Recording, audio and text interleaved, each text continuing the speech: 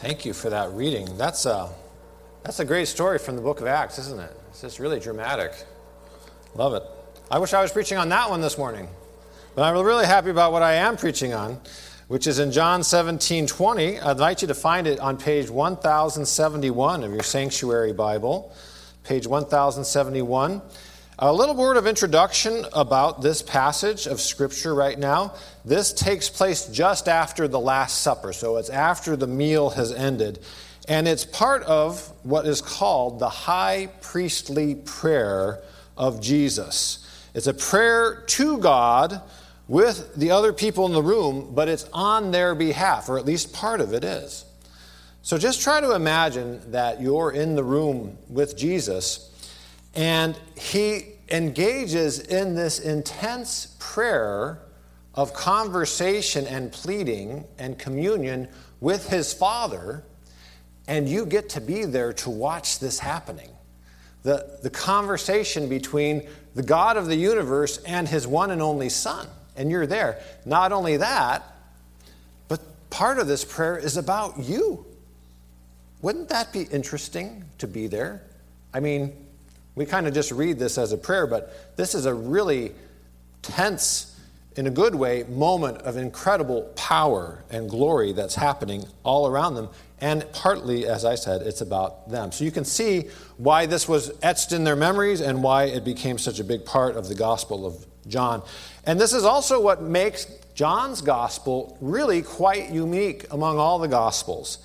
Because 5 chapters, 13, 14, 15, 16, and 17, 5 chapters alone are about the Last Supper and the hour or so after it. So that about a 3-4 hour period of time is covered in 5 out of the 21 chapters of John. Isn't it interesting that time gets kind of expanded for John? So almost a quarter of his whole book is devoted to a span of just a few hours. Compare that to Jonah, for example. 4 chapters to describe an arc of a story that lasts several weeks, many weeks, right? And a lot of narrative going back and forth. Or compare it to the Gospel of Mark, which doesn't even bother with the birth of Jesus. It just goes straight into the life and ministry of Jesus because it's really in a hurry. Praise be to God that we have a gospel like John that slows down and takes its time. And so here we're treated to this beautiful prayer that, we were talking this morning in Sunday school. By the way, we have Sunday school on Sunday mornings. We start at 9:30 and we go to 10:15. And it's a really great time. We just finished the book of Hebrews. It's been great. But one of the things that the author of Hebrews wrote was, "I'm sorry I had to be so brief." Which is funny because there's 13 chapters in the book of Hebrews. It's one of the longest texts in the whole New Testament. The reality is that paper was not cheap back then. It was written on lambskin, parchment. It was kind of expensive, and you would get pieces and you'd sort of stitch them together with thread, and you'd make longer ones and you'd roll them up. So it wasn't easy to take the time and the energy and the expense to write long things. It was really an investment. And the reality is that John invested a huge amount of time and energy and space, which meant a lot of resources, just in describing this beautiful meal and the time afterwards in 5 long chapters, almost a whole quarter of his entire book. So, in fact, in chapter 17, the whole chapter is a prayer, and we're only going to see a little part of it.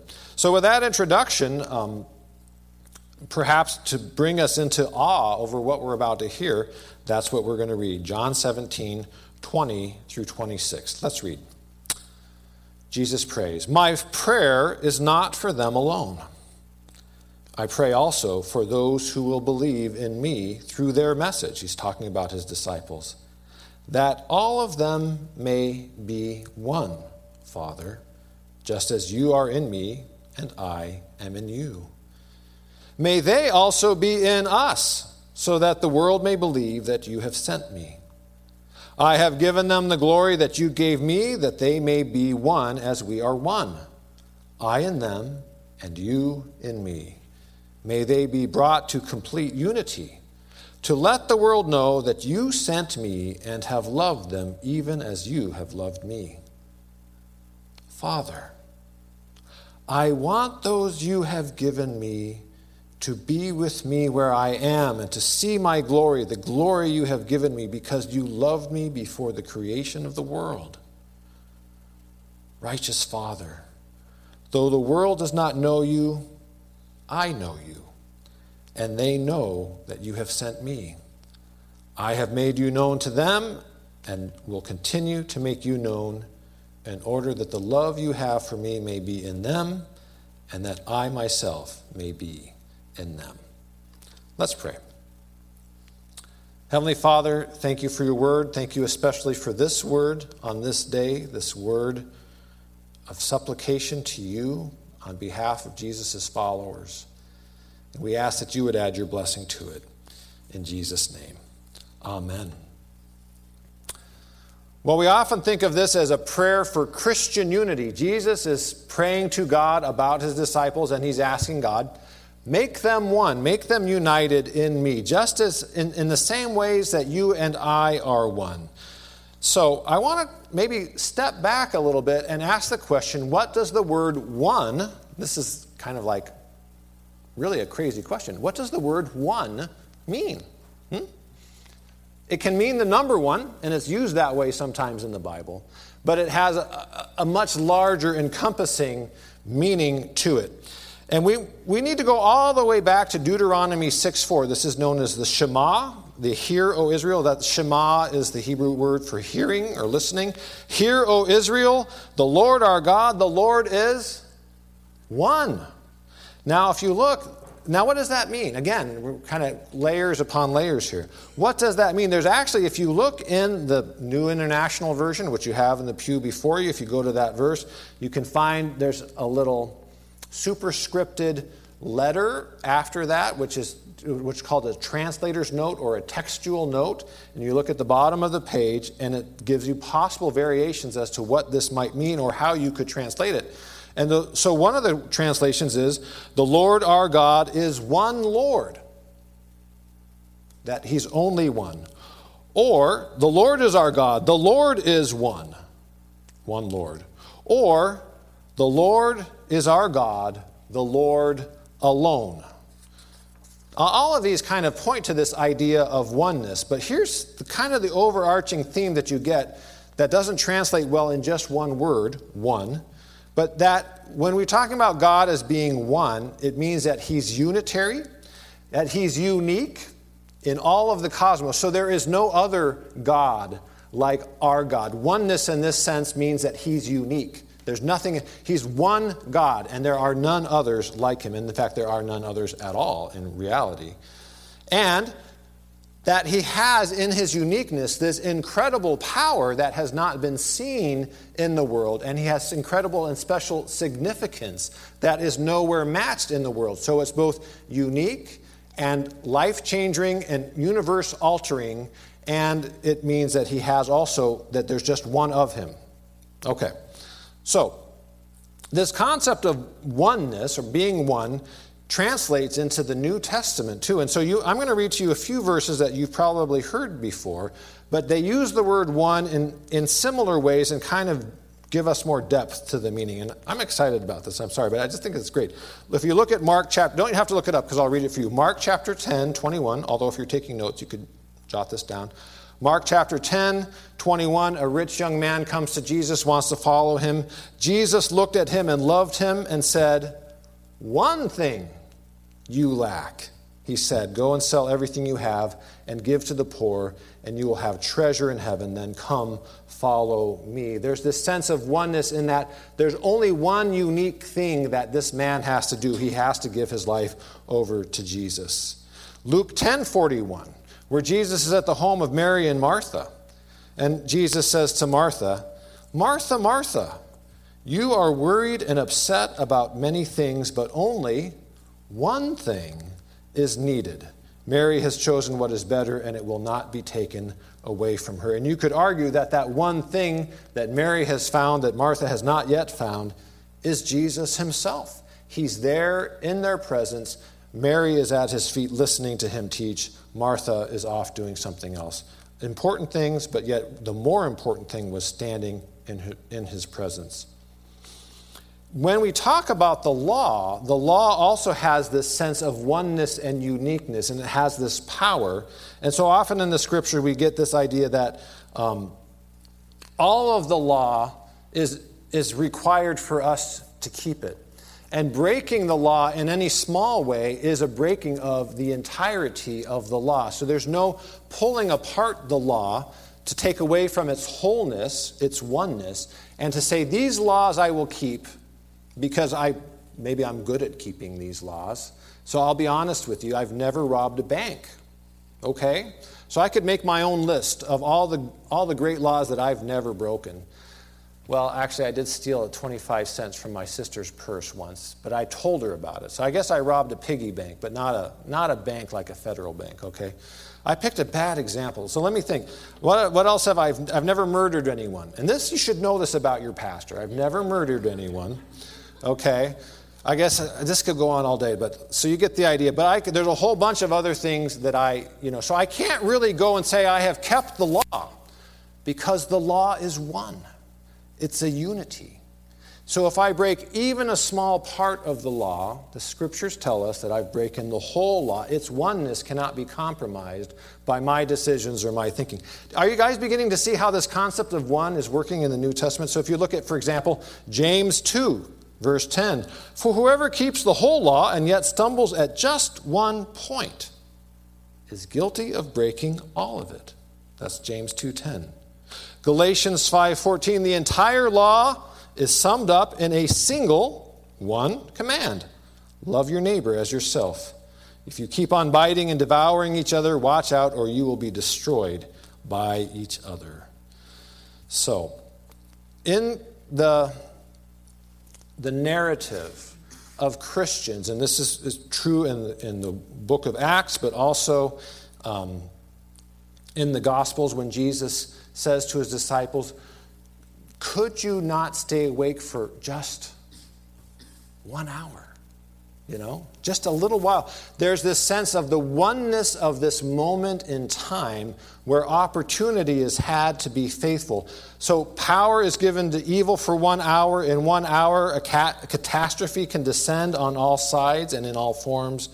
And so early Christians had a really, really comprehensive sense of the meaning of the word one in ways that we've lost. It's really fascinating, okay? I think it's great. So this isn't the only thing. In all those senses that I've mentioned, the word one means sort of all-encompassing in importance and in value. It means an inviolability. I say that word is very hard to say. Inviolability of its unity and integrity that cannot be pulled apart. And it also means that it's the intersection of all of history, and everything matters about this one thing, whether it's an hour of time in which you have to make a decision, or the hours that Jesus was hanging on the cross, where all of history was converging to that point in time, and then all of history moved out from that point of time, that unity of space around the cross. That's all present in the New Testament understanding of this word one that Jesus uses to describe his relationship with the Father. Also, and this is the last kind of I'll say about this, is that, it's the beginning of the next actually, is that one, this idea of one, especially in the Gospel of John, has an organic sense. There's this organic imagery, and one of the most obvious ways is when Jesus talks about the vine. I am the vine, you're the branches. We're connected, we're one because we have this lifeblood flowing through us, and we have this organic connection to each other. So, we know a little bit more now about this concept of unity or oneness in the New Testament and some in the Old Testament. To now ask the question, how are Jesus and the Father one? Because this is the key to understanding how he wants his disciples to be one. Remember what he says, may they be one just as you and I are one. So if I want to be one with all my Christian brothers and sisters, I want to understand how Jesus is one with the Father. So how are Jesus and the Father one? Well, they're connected organically, right? That makes sense? Just as fathers and sons are connected organically. If you have a child, you are connected organically with that child in many, many, many ways, not least genetically and otherwise. But they're also connected spiritually because they have the Spirit of God in common, the Holy Spirit, whom we call the Holy Spirit. They have a functional unity because they created the world together. Jesus was present and co-creator with God, as we read in John's Gospel, with the Father at the beginning of the time. But they are also distinct from each other. They are not the same thing. They're not the same one, but they yet are one. And I'm going to have to ask you to suspend disbelief, I guess, or just, this is kind of when we talk about the Trinity. It's like, we could talk about it for 10 hours and we still, it's not inside our human brain's ability to really fully comprehend it, okay? So let's just give that as a given. But this is the same with Jesus and the Father, is while they're one and they have a unity, yet they are distinct. They're distinct. They have distinct other features about themselves that are different. And so the Father sends the Son to the cross, right? There's a separation of function and work going on there. Jesus prays to the Father, may this cup pass from me. Well, no, it's not going to. And so they have conversations with each other. They have their Father and Son, but they have a unity that's bound up in their uniqueness and their unique ability to transform all of history. So what I like to think of is that, how funny. They're differentiated, but they're connected at the same time. And so I want to give you an example about this. And this is just an example from my family, and I'm betting that your family is the same. If you have siblings. I have 3 siblings. I'm the youngest of 4. I'm amazed. I really am still amazed at how different we all are. There were 2 girls and then 2 boys. So my oldest sister's name is Lisa, and then Marit was the next. And then my older brother is Carl Martin, and then me. And we're all about 2-3 years apart from each other. We are so different from each other. We look a little bit alike. In fact, my brother and I look a lot alike. And once I fooled his kids into thinking that I was him. And then they saw both of us together and they got really kind of upset, like, which is my real father? It was really kind of funny. So we look alike, but we're so different. We have vastly different interests. What interests us in life is different. We have very different careers. I'm the only pastor in the group. My brother's been a teacher. My sister Marit works for NASA and has a PhD in medical bioscience or something like that. And my sister Lisa is a professional musician. Can you think of any kind of different? I mean, if one of us was a ditch digger, then it would really be kind of different, right? But we're all different, so different from each other. Our spouses are all quite different from each other. So when 8 of us get together, it's just very interesting. You add that other mixture into it. So we're all different and we're differentiated. And this is an important concept. We're differentiated in the sense that while we're connected to each other, we don't absolutely need each other to survive, which may sound like a bad thing, but I think it actually is a good thing.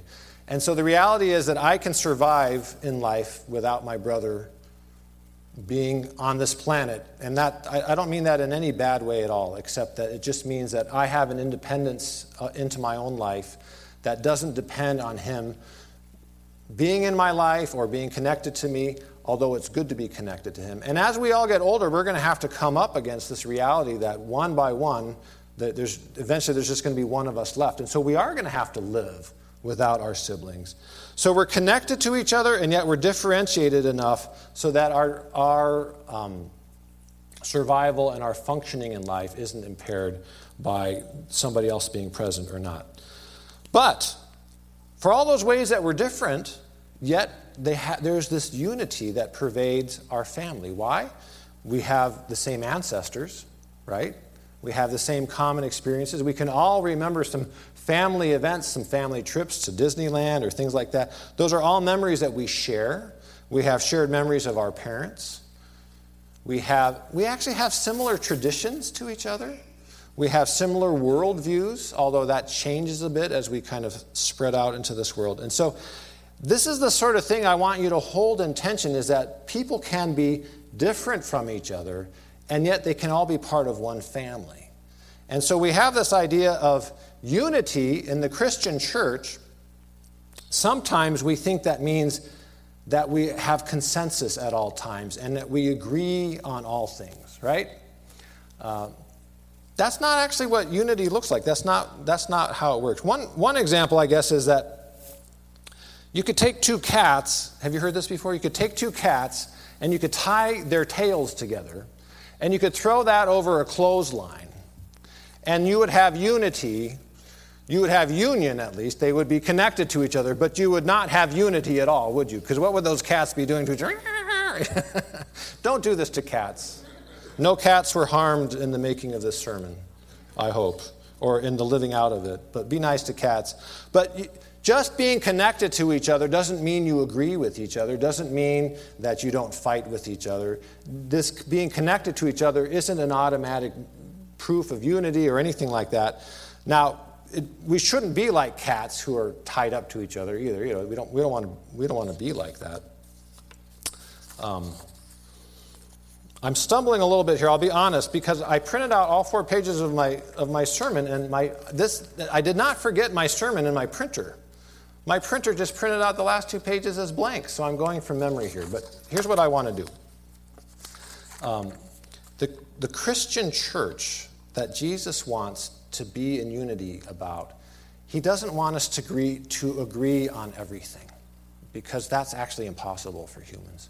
But he does want to agree on the oneness of him and the Father and the uniqueness of what Jesus has done in the world.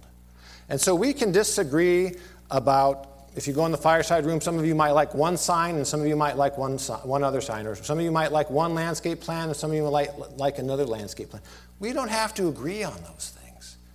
We do kind of have to agree on the central thing. We have to agree on Jesus, his uniqueness, his inviolability, and the integrity of his work for us on the cross. We have to agree on that, or we don't really have essential unity as Christians. But we can disagree about a whole host of other things, and that's fine. Jesus doesn't ask us to agree on all those things. I want to bring your attention to something in your bulletin this week, and sometimes it's in the bulletin, and often we use it at other times. It's near the end. It's called the Compass for Community. And in fact, would you take it out? Because this could be a great exercise for all of us. We've been using this for several years now in our life together in the church. And we call it a behavioral covenant or a compass for community. It's not really a set of rules. We don't enforce it or anything like that. We don't punish people who don't keep it. It's more like a reflection of what life looks like when we are unified together with Christ at our head. And it reflects some New Testament realities of what life looks like when we're followers of Jesus. And I think it's just a great list. And I'd like us actually to read it together. And the idea is that we don't, like I said, it's not a rule book that we apply, but we read it together before we have meetings. And the idea is that it creates this culture where this is kind of what normal looks like. This is kind of what business as usual we want to look like. And then when stuff comes up that causes us to think, then sometimes we find ourselves going back to this list and going, oh, you know, that I saw this really working here, or maybe that didn't line up with one of these, so let's examine it a little more. And I want to tell you that many people have come and just said, thank you that we have this. Thank you that we have this. It's been really helpful to me, that's them speaking, that we have this together. It really kind of just sets the tone for what we do. So actually, I'd like us to read it together and see, this is, if we want practical ideas about what Christian unity looks like, I think these are some practical reflections of what unified Christian community looks like in the correct sense. And honestly, we'll get to a point where if you look at the third from the last, it says, we accept disagreement, conflict, and evaluation as normal and natural. That totally embodies this sense that we are going to disagree with each other. That's normal for the body. We don't disagree about who Christ is and what he's done, but on other things we can disagree, we can be in conflict, we can evaluate each other, ourselves and our own behavior and what's going on in the church. So let's read this together. Would you all read it with me, please? I'd appreciate it if you did. At Foothill Covenant Church, we agree to yield to the direction of the Holy Spirit. We seek to build each other up and not tear down. We respect and honor the office of pastor and other lay leaders. We seek to communicate clearly, completely, and directly. We offer our opinions with charity and humility. We make positive investments in each other's lives. We seek to discover what is best for our church as a whole, not what may be best for us or for some small group in the church.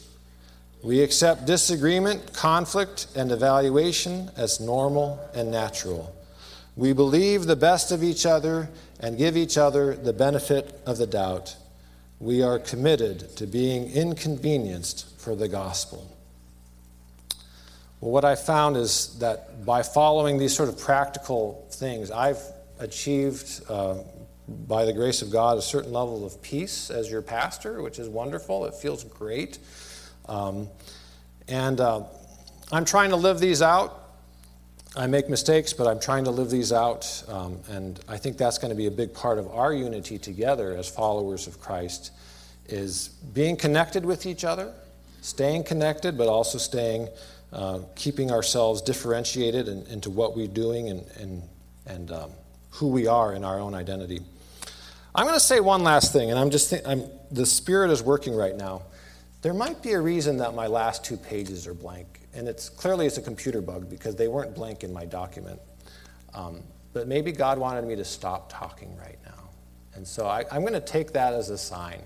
And some of you are saying, amen, hallelujah. No, you don't have to hear those last 2 pages, but maybe that was enough. It was enough. And that we praise God that Jesus cared about his disciples so much to say this prayer in their presence, and his hope for all of his followers is that they would be united around him and in the purposes for which he sent them into the world.